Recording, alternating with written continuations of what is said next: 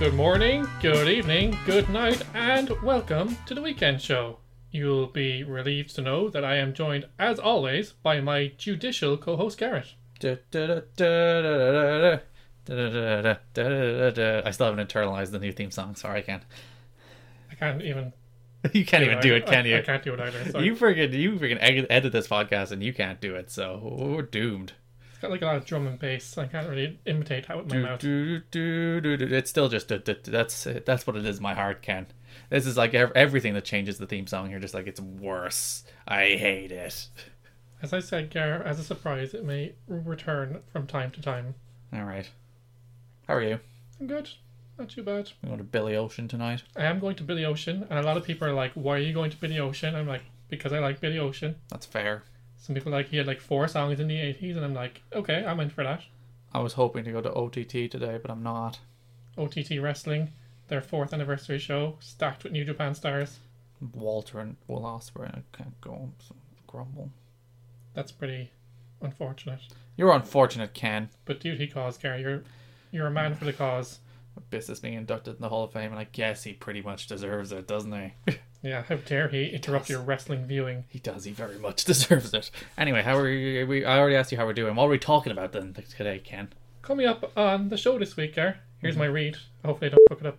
What did I say? The F word? Sorry. We are a wholesome podcast, We're Ken. a PG podcast. I'll have to bleep that later. You're rooting our good reputation as fine young men. Anyway. You're not young anymore. We don't have a reputation. First of all, we don't have a reputation. And second of all, we're not fine young men anymore. I'm 26. That's still young. Eh. I feel like you're still young until you hit the late 20s is when you're like, all right, you're not a young person anymore. Mid 20s is still that weird in-between phase where you're like, you're like, objectively in your early 20s you're stupid and young, and objectively in your late 20s you're supposed to be mature and wise, and then there's that middle period where you're just like, I don't know what the hell's going on. I think it's strange for our generation in particular because physically I know I'm older, I know I'm in my late 20s, but mentally I just feel like I'm still in that young 20s phase. You're nearly 30. I know. It's arrested development. Where are those years gone? It's literally arrested development. I don't know. But I digress, Gar. We're going to have to get on with this because I got to go to Billy Ocean. You got to do nothing because you can't go to OTT. What do you mean do nothing? I'm literally going to be working all day. Working on Bound for Glory. Making playlists for everybody to enjoy all the stories leading up to the wonderful Bound for Glory matches. Gar, is that the same Bound for Glory that's only on pay-per-view this weekend? Pay-per-view and Fight TV. Wow. So if you want to watch digitally on Fight, you can. Don't miss the main event of Austin Aries versus Johnny Impact for the Impact World Championship. Yes. It's the belt of the company, not the belt of Johnny. But we're not talking about Impact this week. Maybe in a future podcast, as in, like, way future, as in never. Oh, well. What are we talking about? We bring you the second part of our Doctor Who Season 11 discussion when we give our thoughts on the first episode, The Woman Who Fell to Earth. And in our main segment, we wade waist deep into US politics to give an outside perspective on the madness in the backdrop of Brett Kavanaugh's Supreme Court confirmation last week. I think it was last Saturday. Mm-hmm. And looking ahead to the midterm elections next month. That was a lot to say, and I got it out, and I'm proud of myself. Good job, Ken. You did it. You can read. Yeah. A lot to say, a lot to get through, Gar. But before we get on to all that, we get down to it. How was your week? I have been mostly spending the week watching TV shows we recommended on our podcast, Ken, like a good young man. How many TV shows have you watched that we talked about on the podcast? 1. Which? Maniac. Oh, yeah. Oh, right. You get away. I think I've watched 5. I've watched a lot of Manifest, which Manifest is basically like it's what we thought it would be, where it's like half it's 5 years has passed, what's going on, and then half like super spooky mystery, we hear voices in our heads, and I'm on board for the super spooky mystery, even though I think I paid like 0 attention to the most recent episode. It was one of those where it's like I looked up from my phone and the episode was over and I was like, oh, okay. But like, you have these gaps in your memory because like if I'm doing anything while looking at my phone, whether it's watching a TV show or listening to a podcast, you're like, I heard all that, but didn't hear any of it, or I saw that, but I didn't see anything. So one of the things that I talked about it in a couple of podcasts ago, I'm trying to do one thing at a time. So like if I'm watching something, I'm putting my phone down and like not using it unless I have a specific purpose. And I will have the odd mindless scroll, but I try and control that to a couple of times a day or 3 times a day maybe. you say that, I'll be working during this podcast. Yeah. You will hear me click sending a tweet on the Impact Twitter account in 7 minutes. But You may have heard him doing it last week as well, because he's super rude. I have to be professional, Ken. I have to work around my work schedule to fit you into my life. I'll always fit you into my life, no matter what. I've also watched a God Friended Me, which I actually kind of like. You're in? First of all, are you in on Manifest? Yeah. I'm in all the shows I'm talking about. I'm in on. Okay, go ahead. I'm going to watch all of these shows. But yeah, God Friended Me. It's trying to tell some interesting stories. It has the overarching hook of like, ooh, is it actually God who's talking to him? And if it's not, what's going on? And I think the show would be more interesting if it's not God, and then they come up with some wacky conspiracy theory. Because I'm on board for that. I don't want it to be actually God. But yeah, it's light. It's kind of fluffy with some spiritual themes rather than some like heavy downer themes. No one dies. Actually, no. Does someone die? Someone's probably died at this stage. We'll talk about Doctor Who in a minute. I really didn't like the amount of people that died in that episode. But yeah, God Friended Me. It's pretty good. I'm on board. You also watched, what was it, Single Parents? Single Parents, which I actually really like. I didn't know when we recorded our podcast. It is by Elizabeth Merriweather, who you may know. She was responsible for New Girl. I haven't watched the last 2 series of New Girl. I need to get onto that. But yeah, I like her stuff. And it has some of that same New Girl DNA and some of that same quirky weirdness. And it's just fun. And I remember what I said, the show will probably live and die on how good the kids say the darndest things is. Yeah. The kids say the darndest things, Ken. They're adorable. My reservation about that show, we talked about it a couple of podcasts ago. If you want to go back and listen to our fall television preview. Your hatred of Tarn Killen. No, don't. Fulton's not a thing. Stop trying to make it a thing. Fulton is a thing. Anyway, in fairness, I did enjoy him in Saturday Night Live, but I just had doubts about him being a leading man. So what's your verdict on that? He is enjoyable and charming. Fair play. And he was in Night School recently, and he was one of the more enjoyable characters in that too. Yeah, so the show made me laugh. Which, speaking of making me laugh, a show that didn't make me laugh, Happy Together, Ken. Remember the Harry Styles and executive produced inspired show? I remember saying I was so disinterested I didn't even watch the trailer. It just seemed like one of those shows that's going to be cancelled after one season. Yeah, I think it'll probably make it past one season, but it's one of those very, very, very as broad can get comedies. Like, this is, the parents are weird and quirky. It's a Disney Channel show. You know the way Disney Channel shows are usually sitcoms from 10 years ago? Yeah. And then they eventually get around to whatever the trend was 10 years ago. It's a Disney Channel show. You watch it and it's like, it's broad, it's kind of lazy, the jokes aren't great. Damon Wayans Jr. and the Australian guy who are in the lead, they try, but there's just not much there for them. It's just so like first draft comedy that there's no laughs there. There's absolutely none. There's not even jokes. Most of the jokes is, I say a thing, and then the opposite thing happened. And it's like, whoa! That's like sitcom 101 from the 60s. Yeah, it's really, really, there's nothing there. I'll probably watch every episode, but there's nothing there. It's empty nonsense. That's not even good nonsense, and I like nonsense. That's a shame. Is that it? That's all the shows you watched? And last night, there's a new show on Netflix, The Haunting of Hill House, which is basically a spooky show, which means you probably won't like it. But there's more and you know, everyone's watched every haunted house movie, and there's not necessarily anything new there. But I think in like long form television, it feels a little fresh, even though the episodes are very long. The pilot is 1 hour long. Episode 4 is 1 hour 10 minutes long. It's like, these are movies. Stop it. Make 40-minute television shows, please. But I enjoy it. It's really good because the first 4 episodes are focused on the stories of the characters, because the plot of the show is they lived in a spooky house, their mom committed suicide. Well, they tell you the mom committed suicide, but they don't actually show it, so there's inference that there's more that went on there in the spooky house, and then they all abandon the spooky house, and then they cut forward 20 years later or whatever to when they're adults, and the spooky house comes back to haunt them. I could be in on that if it's not too scary. So why would I pay to be scared, Car? Well, you're not paying, it's Netflix.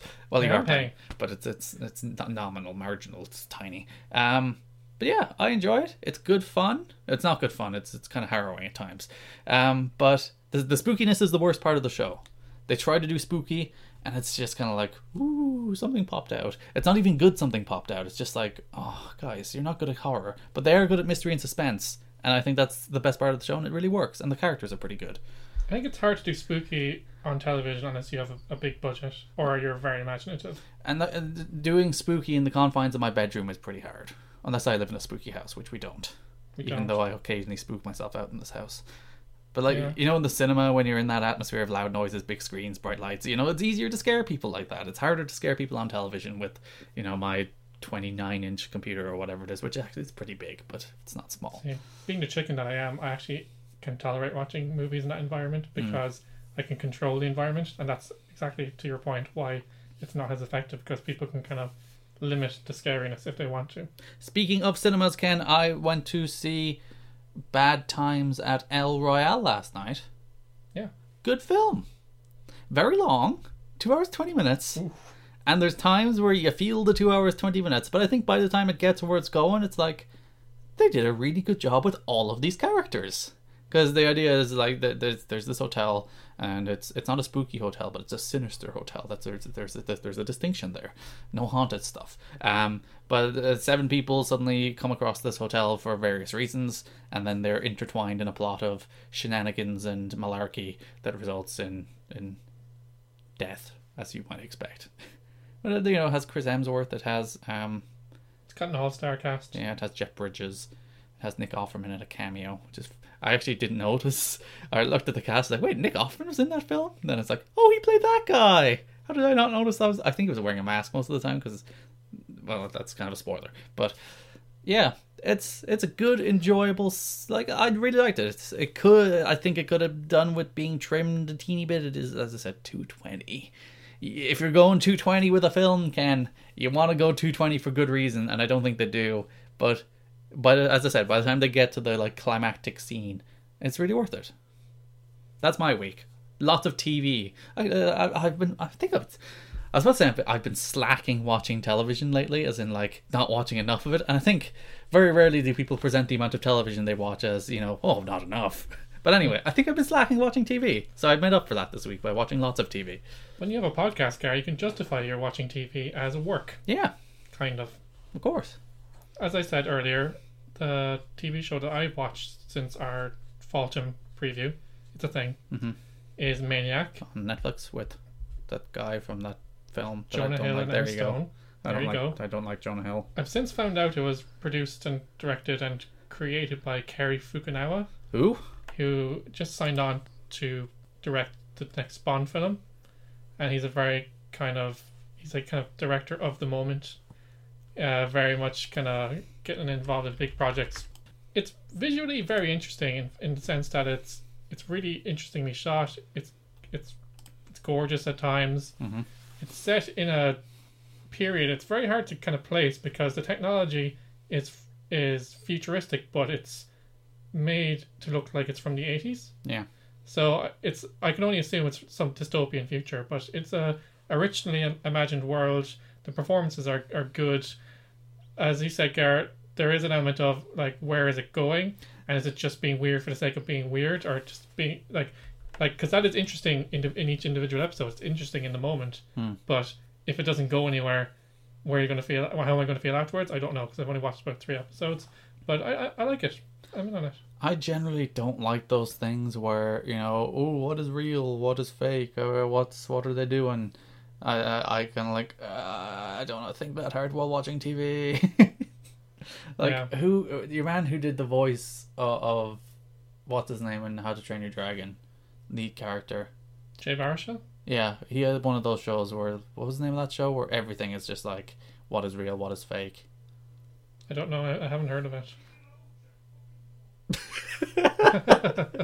Okay, I'm not sure if we picked that up, but our father is in the house right now watching rugby, and literally there is 40 feet between us and him right now, and we just heard him shouting, "Get it out, you effing dope," from the other end of the house. He's very passionate about Munster Rugby, which is the local team here. They've been very successful in the last few years, and not so much in recent years, but yeah, he's very passionate about it. And if it's one thing that gets him mad is other drivers and Munster Rugby not doing what he wants them to do, even though they can't hear him because he's obviously watching them on television. He is. I really hope that was picked up. I really hope you could hear that. It's unlikely, but he's a wonderful man. Do you know what I've been watching a bit of lately before we get on to the meat of the podcast, let's just say? Do you know a few years ago that show started with Stone Cold Steve Austin called Broken Skull Challenge? I watched some of it, yeah. Didn't it have the James Storm theme song as its theme song? No, that's Redneck Island. It's a very similar show, though. Kind of similar premise. But what I was like, when he talks about it in his podcast, I was like, yeah, that sounds all very meatheadish and, you know, kind of macho. Wasn't kind of interested in it. But Dave in the UK are showing episodes daily now, and it's got kind of hooked. If you're not familiar with the format... No one's watched Broken Skull Challenge again. Yeah, it's on CMT in America. It's not the most popular of channels. But a bunch of, you know, athletes basically start off. There's usually 8. It's split into male and female episodes. And they face off in physical challenges in a kind of a bracket tournament style thing. And if the one thing I love is a tourney. So that's the one thing that hooked me, the kind of tournament format of each episode. So 8 start, they face off in physical challenges. And then they get down to 1 who gets to face his really tough obstacle course called the Skullbuster. And in each season, the first person to beat the Skullbuster sets the time, so they get $10,000. If you don't beat it, obviously just go home. But that person becomes the returning champion. And on each episode, the person at the end who gets to take on the Skullbuster, if they can beat the time, then they become the new champion. If they can't, the person who is the existing champion gets the $10,000. So it creates a bit of conflict there. There's been a few seasons now, so the obstacle course changes every season, but the returning champion from the previous season always gets the first crack at it. So it's kind of... It's one of those TV shows, it doesn't change really. The format is the same each episode, slightly from season to season. Obviously the courses will change and stuff like that. But Austin obviously is a bit of a draw. He's just one of those kind of characters that you like to watch. He's a charismatic man. He's a charismatic man. And what I especially enjoy is that I've seen a couple episodes now, both on the male and the female side, where like these like really kind of overly aggressive MMA types are in it, and they're like, oh, I'm going to dominate, I'm going to hurt some people, and you're like, the point isn't to hurt people, it's just to compete against them. It gets a bit rough at times, don't get me wrong, because there's wrestling and there's kind of physical altercations involved, but these guys are like, I'm going to hurt somebody, I'm going to put someone down. It's like, you're just trying to beat them at an obstacle course, or you know, it's like they're getting really too aggressive, and then they get beaten by someone that's just smarter, more strategic. So like, and it's funny because they're like, I'm MMA, and this is why I'm going to win, because I'm aggressive and I'm a peak athlete. But what they don't realize is the most successful MMA fighters are the ones who are smart and the strategic ones. So it's always like the American reality show thing, though, isn't it? Yeah. It's like if you watch, just say, US MasterChef versus MasterChef Australia. MasterChef Australia is like all loving and caring and wholesome, and everyone loves each other, and they're very upset when somebody's voted out. Yeah. And then US MasterChef is like, I want to kill him. I want to throw his food off of the bus. And then he gets hit by the bus, and then the food rolls over, and then my food is better than his food, or whatever. I'm gonna turn up his oven. Yeah. It's always combative. It's always like aggressive, and people want to take each other out. Whereas outside of the US reality shows are like Bake Off, which is just like, oh, it's a very good cake there. Someone got voted off of Bake Off, and next week I saw a preview. They're going to all wear a Hawaiian shirt because that's what he wore on the episode. See, that's the difference between US and non-US reality TV. But see, I'm not in for that whole aggression thing, so I really like seeing those guys get beat, because they're just like, oh man, I'm going to dominate, and then they just get outsmarted, and you're just like, that's right. Brains versus brawn every time. So it's like a Steve Austin version of Ninja Warrior, basically.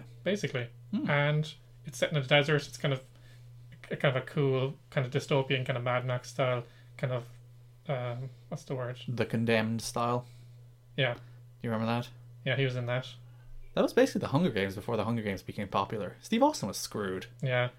He totally gave birth to a new format and got no credit. He should have been the Jennifer Lawrence of his generation. Yeah. I think we'll leave that there. Okay. So, Gar, Doctor Who. It came back.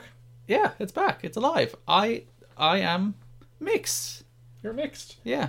So, Gar, we should say The Woman Who Fell to Earth was the first episode last week, the debut of Jodie Whittaker as the new Doctor and Chris Chibnall, as we described last week, as the new showrunner. Mm-hmm.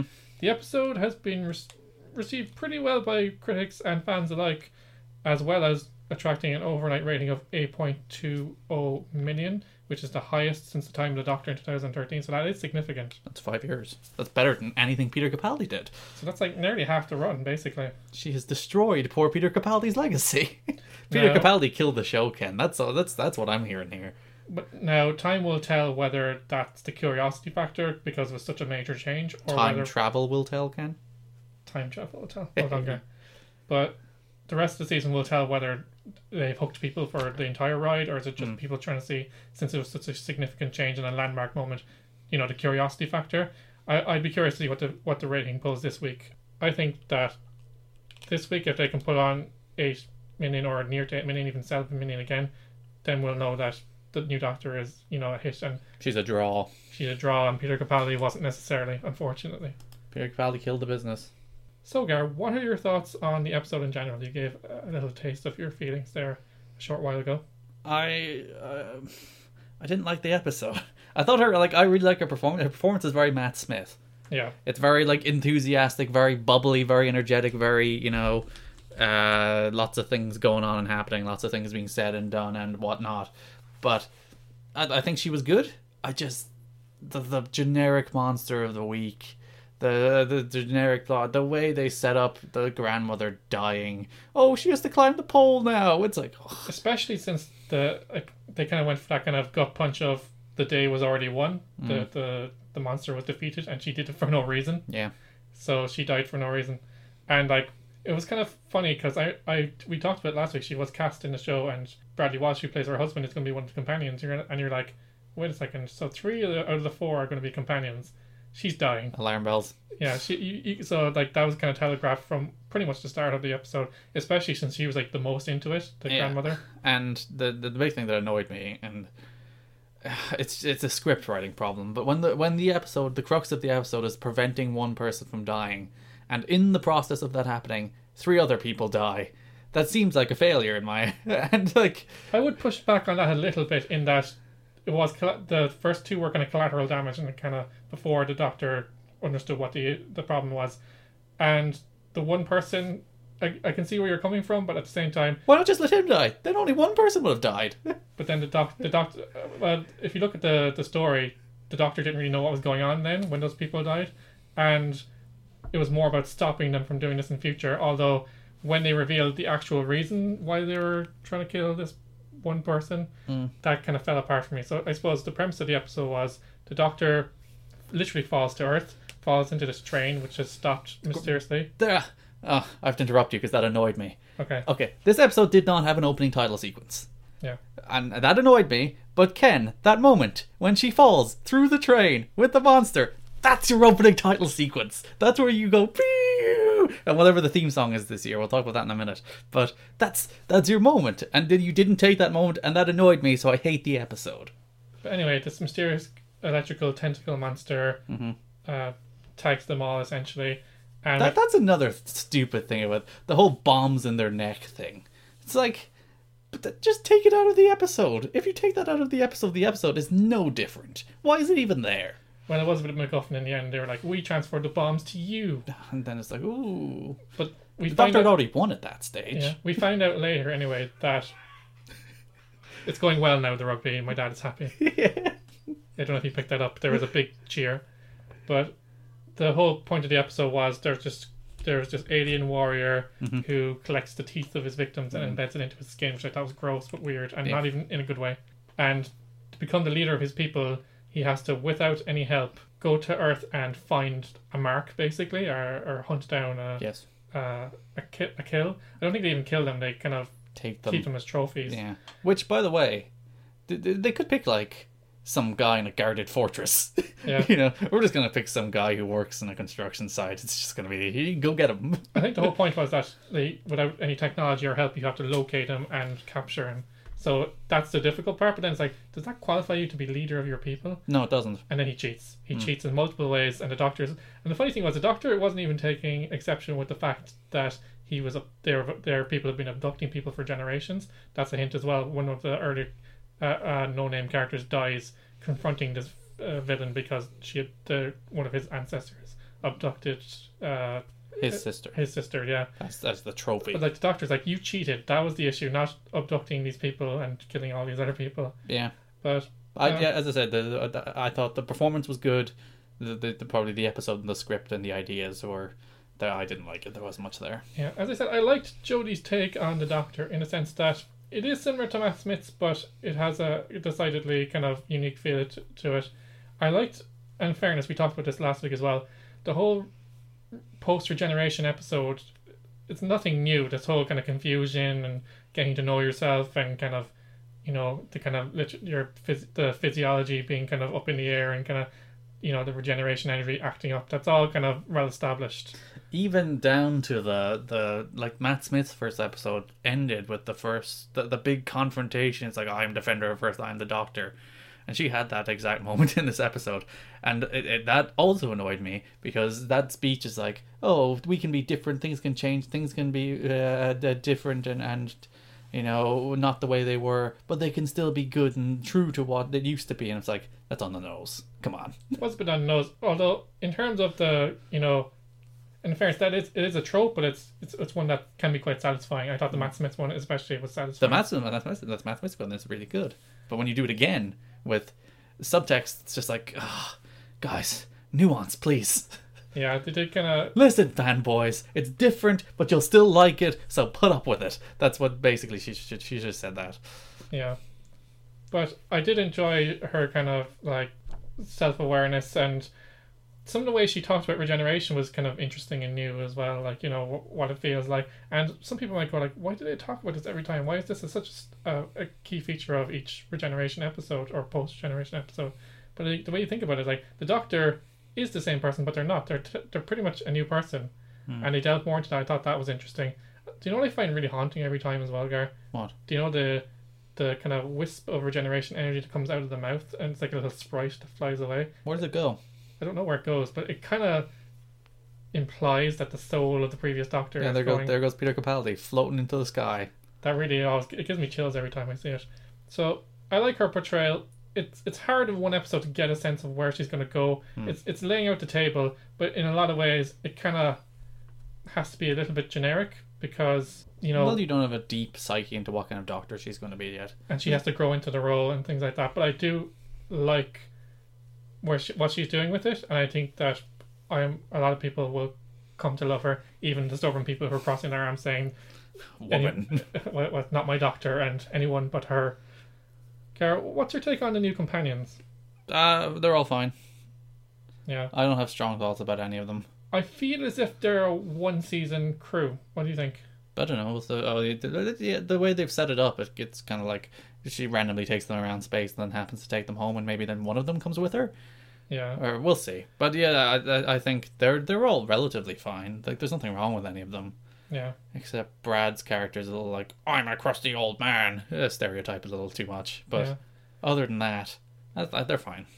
I did like the fact that she took him along by accident this time, which is a throwback to other Doctors who've done that in the past as well. In fairness, that's usually what happens. Well, Clara is like the destined soul of the universe, or whatever that turned out to be. But but in the capacity, the way the story unfolded, it would have made no sense for them to go, oh yeah, we're going to come along with you. Like, so it kind of made sense in the way they set the story up. And in fact, the monster aside, I actually really did like the way they set up the relationship with the new companions, and the way they came along for the ride. So I'm on board with that. We talked about it last week as well. There's a kind of a new look and feel. Like since Matt Smith's reign, Doctor Who has come to look a bit more cinematic, but now it's kind of, they're really focusing on the cinematography and the stylishness of it and the shots and stuff like that. Did you feel a decided shift in how it looked and how it felt? Not really. It depends on the scene. Because like the big climactic scene is in a building site, which is only so much you can do to make a building site look nice, isn't there? That's true. Whereas like, some of the more outside woodsy scenes, it's like, this does look nicer. The color palette is nicer, I think. And it's like showing different kinds of, like... Oh, by the way, set in Sheffield, shot of Bramall Lane. Best thing about the episode. First ever Doctor Who episode to feature the Mighty Blades. Yeah, they could have shown a shot of Sheffield Wednesday, but they didn't. So clearly, which is the superior club? Yeah. Garrett, the new theme song, you were annoyed because they didn't play it? If that's a thing in the series where there's no opening titles, I'm legitimately going to be mad. I like opening titles on television shows, Ken. I don't like title cards, and I don't like no titles. Give me opening titles and give me a theme song. If they take that out of the show, if this wasn't just a one and done to take it out of the show, I will be upset if there's no theme song today as it happens, or tomorrow. Let's move to Sunday. I have to adjust that in my head. But yeah, if there's not a theme song, I'm going to rage. I'm going to rage on the internet. I'm going to type a strongly worded tweet if there is no opening titles on Doctor Who anymore. The end theme song, I didn't like it. That's the theme song. Yeah, I didn't like it. Okay, one thing I will address. In the... Which part of the rant will I go at first? Exactly. Allow me to collect my thoughts while I address some of your concerns. In the new run of the show that started in 2005, there has been 2 episodes that also did not have an opening theme. So sometimes they just use that as a kind of a device. So I wouldn't be too worried about that. Second of all, the new theme song, like, I thought it was going to be something drastically different from what they teased, but it actually... It's more old school. It's more like a throwback to the original one. It sounds very similar to those, with a kind of a synthy electronic vibe as well. So it's kind of mixing those two things. I thought it was going to be kind of quite radically different as I feared last week. Yeah, it's more traditionalist, which, again, I prefer the newer Doctor Who themes to the older ones. The one that like the more the theme leans on the like dum da dum dum da dum rather than like, you know, I like those big beats. I don't like those weird under ones. So this theme song is more like, and I don't like it. We have yet to see an opening title, so we'll see how it works out this week. Also, Gareth, the new Doctor's theme. What did you think of that? I'd have to hear it more. That's one of those things you have to. I think it's, well, we don't know for certain it's her theme yet. We think it's her theme. Yeah, don't it, like I didn't notice it in the episode. I noticed the score obviously, but when I saw on YouTube people posting it and like, this is what they think the Doctor's theme is, but yeah, it made sense. But as you said, we have yet to see whether that's actually the case. They didn't reveal Capaldi's theme until the finale of his first season, I think. Yeah, it was kind of a big kind of build up to that. Because the whole theme is like he didn't quite know who he was, and then when he was like, I am the Doctor, then he had his theme. So I'd never jump to conclusions based on, so like, obviously they play a theme during her big I am the Doctor speech, but who knows if that's her theme. Could just be a theme for that moment. We'll find out over time. We will. What are your thoughts on the missing TARDIS storyline? Probably just an excuse for another episode. They'll find the TARDIS next week. Yeah, that's what the question I was going to ask. Is it like a kind of like a short-term storyline, or do you think it could be the arc of the entire series? She doesn't need a TARDIS. She has a microwave. But when you're talking about the companions accidentally going along with her and kind of being dragged along this journey in time and space, it kind of makes sense that the way to get home, or the journey home, is kind of like getting to the Emerald City. You know, finding the TARDIS would be the way that she takes them home. You know? So I could see it stretching for the entire series. Thought you said there was no series running story. That's a correction I wanted to make from last week, Karen. Apparently... That was a Ken fact? It's been said... No, but it was been said by Chibnall, like, because I saw subsequent videos where, you know, they're doing, like, teaser videos and stuff, where, like, the initial reporting was that it's 10 individual stories, which is true. Apparently each story can stand on its own as an individual piece of television, but there will be an overall arc for each of the characters, and there is a story, so it's heading in a direction. But that could be as simple as, you know, the journey to find the TARDIS and the journey home, couldn't it? That could be just, you know, if you don't want to complicate or make this really like, oh, like the crack in the wall or really convoluted thing, just get to know these characters, kind of send them on a journey to find the TARDIS. I think that could be really nice and kind of simple and humble for a change. The Doctor has no humility. Is that what you're saying, Ken? Yeah. So yeah, I didn't like the first episode. I thought the first episode was, as I said, I thought her performance was very good. I enjoyed, like, I don't think there's much new in it, but she captures like the whimsy and the spirit and the adventure of the show, which is really all I want out of a Doctor. And as you said, the first episode is a taster, and it's a bad taster then. It takes a Doctor sometimes a season or multiple seasons. We don't see who Doctor fully is until late into their run sometimes. So they have to grow into it, and they have to kind of make choices and kind of find the style. So like you kind of have to be different but the same starting out, and then kind of add your flavour to it as time goes on. So I wouldn't judge too harshly whether you loved it or you hated it on the first episode. So guys, that's our Doctor Who discussion. Do you think Doctor Who is the thing we talk about that people hate that we talk about and skip by it? I always wonder, like, you know, every podcast has like those things in those episodes that the hosts are interested in, but then like the listeners don't care. Like It's It like depends whether you're a fan of the show or not, I guess. Yeah, a PCHH music episode or something. It's like, oh, delete. Doctor Who is a lot more mainstream than it used to be, and there's a lot of people who watch it or even casually watch it because someone they know watches it. So sometimes it depends whether you're a fan of the show. Maybe sometimes people are like, maybe I'll just listen to this to see what it's like, and then maybe I'll give it a try. Especially when it comes to a new Doctor, because that's a jumping in point. So hearing our take on it might give them an opportunity to say, hey, maybe I'll give this show a try. I don't know, Gar. If you have any thoughts on this, you can reach out to us on Twitter at TWSKK or on Facebook at facebook.com/TWSKK. Are you a fan? What do you think of the new season? What do you think of the new Doctor? Like, everything is new this season. Everything is different now. If you hate Doctor Who and you hate Doctor Who segments, let us know. We'll stop doing them. Or at least we'll do them and we'll give you a warning. Say, skip to half an hour in. In fairness, we're not going to do another one. Probably do like an end of season one, maybe. But it's like... But there will be, well, fingers crossed that we keep doing this podcast and we go deep into the years. There will be more Doctor Who podcasts to come. Ken will only watch Doctor Who any given week, so that's all we'll have to talk about at the start of the show. So I've watched 5 television shows and a movie, Ken, so... I've been pretty good in recent weeks. 5 It's only this week that I had a quiet week. television shows and a movie on my busiest work week of the year. Why is it your busiest work week of the year, Gar? Oh, Bound for Glory, live on pay-per-view Sunday, if Ken gets this up on time. Oh, yes, I will. Okay. Yeah, America's burning. That's what we're talking about. Yes, America is basically in the toilet and Donald Trump is about to flush it. It's amazing that America wasn't always like... No, I don't think people loved America across the world. I think they're generally seen as kind of like arrogant and a bit annoying. But like, I don't think they had a reputation as a shambles or a reputation to be thoroughly embarrassed of across the world. I don't think they realize as a nation at the moment just how much what's happening in America right now is shattering the reputation of the country for a generation. Yeah, I've never seen a president, and in fairness, there have been presidents that have been controversial. There are ones who have been, maligned for their choices. George W. Bush being a prime example. But I've never seen a president that lowered the gravitas and the reputation of the office so much. Yeah. For the most part, nearly every American president has represented the office with the dignity that you'd expect them to carry the office. Like, that office is the highest office in the land. It's one of the most powerful people on planet Earth. You should carry it with that weight, because there's a lot of weight on those shoulders. Not getting mad at literally everybody that tweets at you or somebody that says something bad about you on CNN. And you might get frustrated if you feel like you're being maligned, but if everyone around you says that you are the problem, do you not, at some stage, how can you be so, like... unself-aware? Yeah, that you're like, the world is the problem, it's not me. And that's an attitude that's seeped into politics in America in particular, but in other places in the world too, where the conspiracy rules.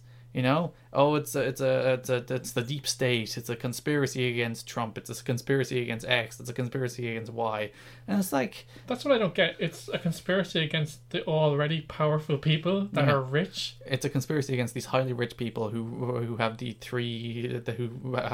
House, the Senate, and the White House, who control American politics. It's a conspiracy against them. Of course, it can't be anything else. It can't be that they don't have the policies to get things done, or they don't have the right vision that even their own party can agree with. Yeah. Because if you look at the Brett Kavanaugh saga, and we touched on it last week, fortunate or unfortunate news to some, depending on where your political affiliation lies. It's unfortunate no matter who you are. He was. That's the thing, and most Republican voters are voting against their own self-interest at the moment anyway, so... But he was confirmed last week. I think it was 50 votes to 48 or something like that. It was only 2 votes in it, That's why it was such a contentious fight, because it was on down to the wire. And I know we'll talk about a little bit about the actual, the story itself. It's been well kind of talked about at this stage, because it's kind of an old story at this stage. But it's that kind of win at all costs mentality of American politics these days. Like, after the vote, like, it was like the cat that got the cream. The smiles on the faces. People, Republicans on Twitter toasting with beer and celebrating like it was just like they've won the World Cup or something like that. It's not about governing. It's not about being right. It's not about doing what is best for a nation. It's about winning. Like, there's nothing special about Brett Kavanaugh. No. He's not the best mind of his generation. He's not like some brilliant juror who deserves the place in the court. He's one of 25 on a list that they plucked and said he'll do. Because he'll do what they want him to. He lines up ideologically with the people who wanted to appoint him. And that's the only reason he was nominated. That's the only reason he was confirmed. And that's all he'll do in office. He won't dictate like the thinking of a generation. He won't lead a country. He's not that person. See, that's one thing. But as you said, it's just about winning. It's not about finding the best person. I'm sure there's some brilliant conservative minds, some brilliant conservative judges. I don't know enough about judges in the US. There is probably some people who will, like, ideally, the kind of judge you'd want on a Supreme Court is the kind of judge who you can't always just say, this is how they're going to rule. Yeah. Because if you can say every time, everyone's going to have their views, everyone's going to have their stances, but if you can say every time, this is how X is going to rule and that's the way they rule, they're not judging a case on its merits. They're judging a case based on what they bring to it beforehand. That's a great point, because nobody is saying, and like, I'm a liberal person myself, nobody is saying there should be a fully liberal Supreme Court. There has to be balance in any court, any high court, in any country, you know. There has to be balance, but when you get to a point, and I've listened to Serial this year, which is based in the Justice Centre in Cleveland, and talks a lot about judges and their decision making. When their personal philosophies and their personal point of view come into the way they rule, like, you don't get justice, or you don't even get the law. You get an opinion, and like, that opinion should be based on the law, should be based on experience, but it shouldn't be based on your own beliefs. Yeah. So like, that's what basically what you're doing. And then, you know, the celebration around, like, we defeated this evil woman to try to take down this really noble and honest man, and Mitch McConnell calling all the Democrats obstructionists, saying that they're trying to slow down the government. Where says Mr. I held the frickin' nomination for a year so I could nominate people. They're obstructionists. And he's on record as saying that's one of his proudest moments. So, and that's another thing that bothers me about American politics. It's not just a win at all costs. It's the tit for tat. It's like, if they do it, it's an outrage. If we do it, it's genius. You know, the tactics. And like, the Democrats, their hands aren't clean in this either. Of course not, but they're slightly cleaner. Democrats are generally more noble in intent, even if, like, American politics is utterly corrupt with money. One thing that slightly encourages me this week is Denis Naughton, Minister for Communications in Ireland, was seen multiple times, by the way, to meet with a businessman who's trying to take over a broadband plant in Ireland, which would be a very lucrative plant for himself. But it's not the fact that the minister met with them. It's the fact that the minister met with them multiple times privately in the businessman's home for dinner. Which, no matter what they talked about, like, no matter what, even if they did nothing, just the appearance of like, that's a conflict of interest. And you'll have to meet these people. You'll have to meet, like, if you're a Minister for Communications and implementing that plan, you'll have to meet the people who are bidding for tender. But you do so in Leinster House, in the houses of the Oireachtas of the government, with minutes, transparency, and a record of what happened and what was said. That's how you do it. And like, in our country, he resigned. You know? Immediately. Yeah. He didn't want to, and he was quite angry about it. He was furious. He was furious that he got caught, basically.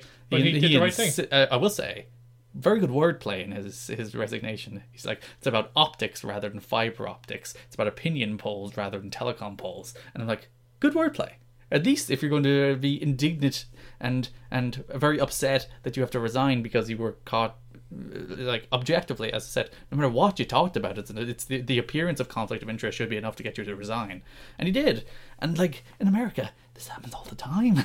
Like, if you look at lobby groups in America, the amount of money they spend is absurd. These people are in the pocket of whatever lobby group happened to give them enough money to get elected.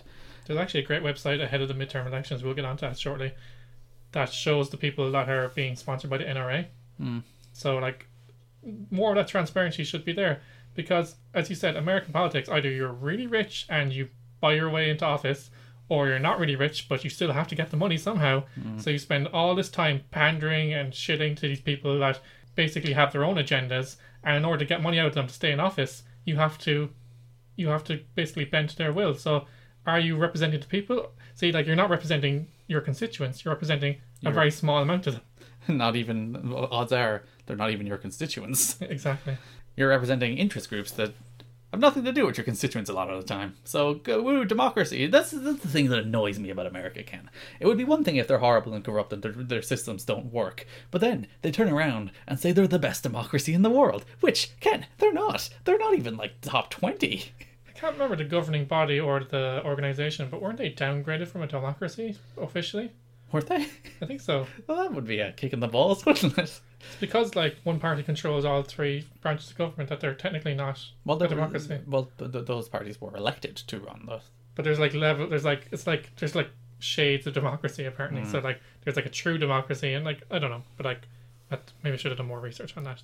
Hey, we're as democratic as you get. We're currently run by a minority government. Yeah, our government with a coalition of two parties that never ever cooperated before. Well, it's less cooperating than mutual not getting each other's way, because they don't vote for Fine Gael's things, they just abstain. Because we had weird circumstances where basically we couldn't form a government with the election results, so that the party that did have the most seats agreed with the party that had the second most seats that they would abstain from like collapsing the government for 3 budgets. But they've lost 2 voters now in the last a while because of Nocton and another person who resigned, basically trying to protect themselves. So there's talk about them supply, that like Fianna Fáil being the smaller party, continuing that supply and demand. What's they call it? Confidence and supply. Confidence and supply. That's it. I knew it was something like that. But at the same time, there might be a general election anyway because they might not have enough votes. Because it's kind of tenuously tied together with those 2 parties and some independent people who have since pulled the plug. There'll be a general election next year. I think there will as well. But I think the stability for the last 3 years was very important. For you, Gar, we're getting back to US politics. What does the treatment of Christine Blasey Ford say about the state of US politics now and in the future if the Republicans strengthen their grip on power? Like, regardless of whether you thought she did it, or he did it even, which he totally did, but regardless of whether you thought he did it, his performance in that hearing is disqualifying. He went full like Trumpian, this is a Democratic conspiracy with revenge for Hillary Clinton, and like if she had said stuff like that, she would have been kicked out as a crazy person. But he, being nominated for one of the highest offices in US government and US law, is going on like a wild conspiracy theory like rampage. And did you see? I assume you've seen highlights of that. Yeah, and when he's asked questions about like his drinking, he's deflected. Yeah, it's like, have you ever gotten so drunk that you've been blackout drunk? And he's like, I don't know, have you? How do you like drinking? And do you like beer? Do you like beer? He started pointing at people. It's just like that. If I saw that and I was a Republican, I'd be like, who are we nominating? Why are we backing this person with everything we have, despite the accusations against them, and despite the clear appearance that the man is not qualified to make like level, nuanced decisions that you want the Supreme Court to make? And the Supreme Court makes most law in the US now. And it actually doesn't. The most laws below the Supreme Court. But anyway, that's a different. But like the biggest ones get referred to them as the point, the most contentious ones. But the point is as well, it's not just his qualifications, which on paper, yes, but he showed his character isn't someone that should be making these major decisions because he feels like he's been, and I do genuinely feel like he does believe that this is a witch hunt, and he has been. It's the entitlement of a white man, Ken, a powerful white man who has achieved everything and given everything in his life, and he doesn't deserve the Supreme Court, Ken. He's entitled to it, and if no one can take it away from him. Exactly, because it feels like he's been victimized by the left. He's going to, like, whether it's consciously or unconsciously, vote against them. He's going to be against anything that they bring to the table. Oh yeah, he's 50 odd. He has 25 years of revenge in him. Yeah, and he was always going to be, as you said, he was always going to be in the pocket of the Republicans. That's why he was appointed. But now he's on a revenge trip as well, which is even more dangerous. For life. For life. Lifetime appointments is another thing. But anyway. Another thing we saw before we get on to the elections, Garrett, this week is the resignation of Nikki Haley. Now, obviously, there's been a lot of movement in Trump's cabinet, and we talked about this. What's more, this cabinet. He has record turnover on a level that's absurd, and as usual, there's a Trump tweet for everything, Ken. Where he's like, the level of turnover in the Obama administration reflects an administration that doesn't know what they're doing, and then his administration has turnover times like 2 or 3 times of that. But anyway. But the weird thing is, all the previous ones were either heated or acrimonious or, controversial in the sense that either he stopped trusting them or they did something he didn't like and the relationship broke down. But this was, she resigned. She decided that apparently her official reason was that she just believes in term limits and 2 years was enough. I would argue that 2 years is not enough to get things done in the UN, but anyway. So what do you think was behind that? Like, she says she wants to work in the private sector now. I wouldn't be surprised. I feel like it was a political move on her part. Well, it's probably Trump's view of the world. Like, you saw Trump's UN speech where he went there. It's like, oh, I've achieved more than any American president of all time. And then diplomats, we talked about this, diplomats who are trained to be diplomatic and level-headed, and they laughed at him. And he's like, they're not laughing at me, they're laughing at me, with me. He's like, no, Mr. Burns, they're not saying boo, they're saying boo words. I think that's actually a good point. I never thought about that. It kind of came directly in the aftermath of that speech, so maybe it was slightly embarrassment of being, because I do think she has political ambitions of her own. I wouldn't be surprised if she makes a bent for the White House in the next 10 years or so. So I think it's partially that, but I also think it's that Rex Tillerson was the Secretary of State. Yeah, and remember the Muppets movie? Yeah. You know the way there was Tex Richmond? Yeah, he's basically Tex Richmond. Yeah, he's Tex Richmond. Rex Tillerson, Mr. Rexy T. People call me rich because I got more money. But basically, he wasn't kind of fit to be a public speaker and kind of talk about policy and stuff like that, even though he should be, because him and the defense secretary should be the people who talk about that kind of stuff. But she was getting a lot of face time and she wasn't getting as much face time anymore, so it was for her ambitions. But I also get the feeling that the Republican Party is thinking long term as well. Are they? I think they're just burning everything to the ground. Or no, maybe it's not the Republican Party. Like, part of me felt like maybe they're trying to line her up in the future, but part of me felt like maybe she's trying to get that stink off her to line herself up in the future. Or just maybe it was a moral decision, Ken. Maybe she was like, I can't represent this man anymore. Who knows? She's never going to say that, but she did go from being decidedly anti-Trump and condemning his views and his speeches and his rhetoric to being like, oh yeah, he's great, drinking that Kool-Aid when she got a big job. Like everybody. It's like when he got into the race and he said horrible things, people were like, we cannot let this man take over our party. Then he took over the party and he's like, he's great. But I suppose that is like a macro version of like of a smaller thing, like, because like in the workplace, like, you're like, God, I hate that guy, he's so incompetent, I'm so much smarter than him, why is he even here? And then that person suddenly becomes your boss and you're like, oh yeah, you're great. I'm the opposite. I'm just like, I hate you even more now. Exactly. I would be that, like, but people kind of have to sell out if they have their own ambitions, you know. Listen, ambition is the folly of man, Ken. We should all sit here being content in our position in life and then be miserable. True, yeah. True. Yeah, American politics, Ken. It's just a train wreck. It's just like, it's across the board. It's just a train wreck. And anybody in America that's like, oh, you know, we're great, we're the best country in the world. There's like a deep-seated subconscious reason why I think Americans put up with this. It's because of that narrative that they're the best country in the world, they're the best they can't possibly be, no one can possibly be better than them, that there can't be that much wrong, so they don't think about fixing it. Whereas, like, Irish people only get, like, defensive of Ireland if people from outside of Ireland attack us. Like, if Saturday Night Live does an Irish skit, we're like, that wasn't funny at all. Didn't like it at all. But, like, we're naturally self-deprecating. It's like, Ireland's a bit shit, isn't it? Yeah. Good not to say we don't have problems, but... Yeah. But America...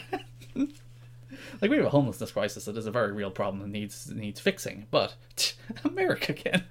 Good segue here, Gar, because the American people do have an opportunity to take control and fix it in a couple of weeks now. Oh, we have an election coming up too. Look at us both, countries having elections.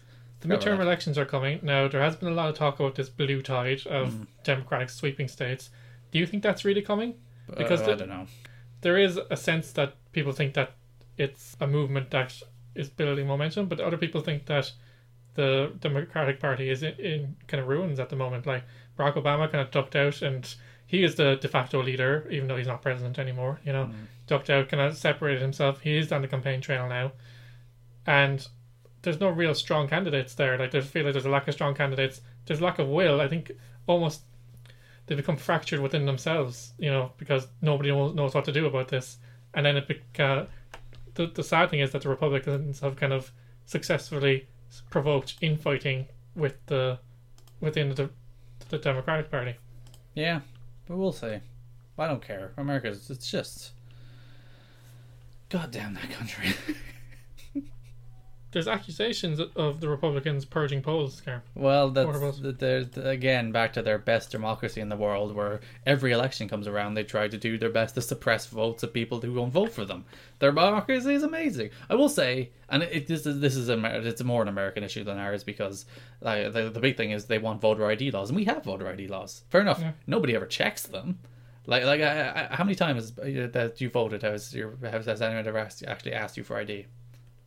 Once maybe. I don't think it's ever happened to me, but it is a requirement. It says it on your public card that it was a requirement to have ID. But the problem with America is like no passports unless you have a driver's license. You don't have ID, basically. And it is a direct measure to suppress votes, because the people who are less likely to have ID are the people who are more likely not to vote for Republicans. Not to mention gerrymandering, redrawing political lines to favour candidate. So like it might be a majority Democratic area, but the voting lines cut you out, so the Republican, it's actually farcical, isn't it?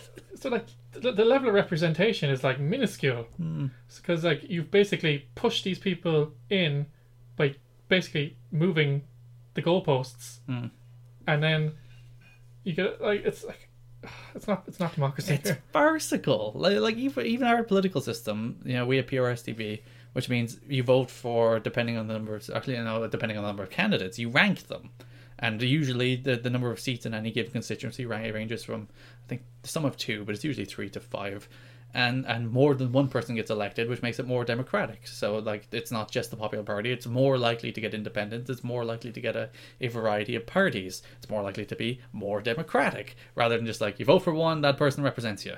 Yeah, there's been accusations, Gareth, I said, as many as 469,000 voters purged in Indiana, and 26 states also have had similar reports. It's just to fight voter fraud, Ken, that Donald Trump says is very real. No, the Russians, Ken. It's because of the Russians they're doing this, nothing else.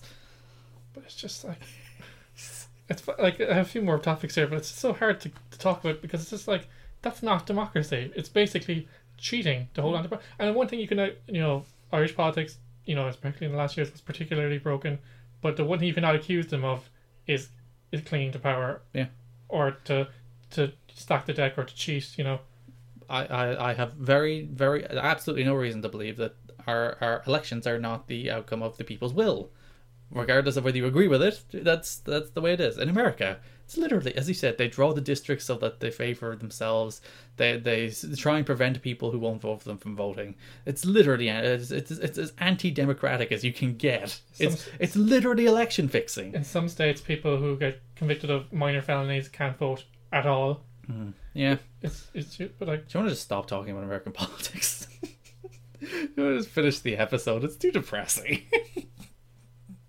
Yeah, so many great topics. Do you have anything that you really want to say? No, it's defeated me. We tried. I had so much good stuff to talk about, but as I say, you have the move toward the right across the world, fake news, the decline of facts, the Russian meddling, the fact that the US has now left a power vacuum in the world. All of these things are very important topics to talk about, but it's a lot. Garrett, now ordinarily I try to put my head down and push through these things, right? Because I said we delivered, and we have. Well, in fairness, we have talked about it. Yeah, but what you're saying here is, and like these are all things that we should talk about, and I want to talk about, but it's a lot to talk about one podcast. So do you think we should come back to it some other time? Maybe after the midterms, we'll see how it falls. Yeah, and be like, oh no, this is going to continue to be terrible. Or maybe it's going to be slightly less terrible. Because I did get really enthusiastic with the topics, and some of them were really interesting. I really wanted to delve into them, but actually some of them are single segments on their own. So like the decline of facts. The decline of facts, the spread of the Russian method. There's actually kind of a whole theory about the Russian method of how they destabilize facts, destabilize democratic processes. The celebritization of American politics, and things in general like that. We'd be going another 45 minutes. Yeah, there's lots of stuff to talk about. One thing I will touch on, and you have Billy Ocean to see. Yeah, one thing I will touch on, we will cover it this week because I want to get onto it, is the meeting between Kanye West and Trump this week. It's farcical, isn't it? Like, I've never seen a man betray his own people like that. It's just disgusting to watch. It's absolutely obscene almost. And the thing is, like, for me, Gary, I'm going to ask you this question, and I feel as if it's the case. Was that the start of Kanye dipping his toe into... Hasn't he already said he's running? Wasn't that a thing he said? He has said that he's running in 2020, then he pushed it out to 2026 because he doesn't want to step on. Because there's an election in 2026. 20. Yeah, I hope he said 2026. I think he did. I think I remember him saying that. But like, he wanted to push it out to not step on Trump's toes. Of course. Is this the start of him dipping his toe to kind of try and get himself into the political arena? Well, he's running for president, so sure. God, this is why I hate Sean Gallagher running for president of Ireland. And he said, as much as the Democratic Party is in a bit of disarray at the moment, they at least have the sense to not nominate someone like Kanye. Whereas, as much as he is not suitable, if the Republican Party could see Kanye winning an election, they would put him in there to hold on to power. They would. It's not who's best; it's who'll win. And Garrett, 2 years ago, if someone said to me, like, because he said this a couple of years ago, like, he said to me, Kanye West could be president in the next 10 years, I would have like, yeah, come on now. But Trump won. We currently have a reality TV star in the White House. Who treats it like a reality television show. Exactly. But like, and he has an army of people, influential people around him. Like Kanye West basically sold out his own people. He's like, this guy's racist. And he's like, yeah, well, basically he didn't address the fact that he's racist. He never even said that he's not racist. He said, who cares? Racism doesn't affect me. Well, maybe it affects some of your fellow Americans. Ken is dancing around words here. Yeah.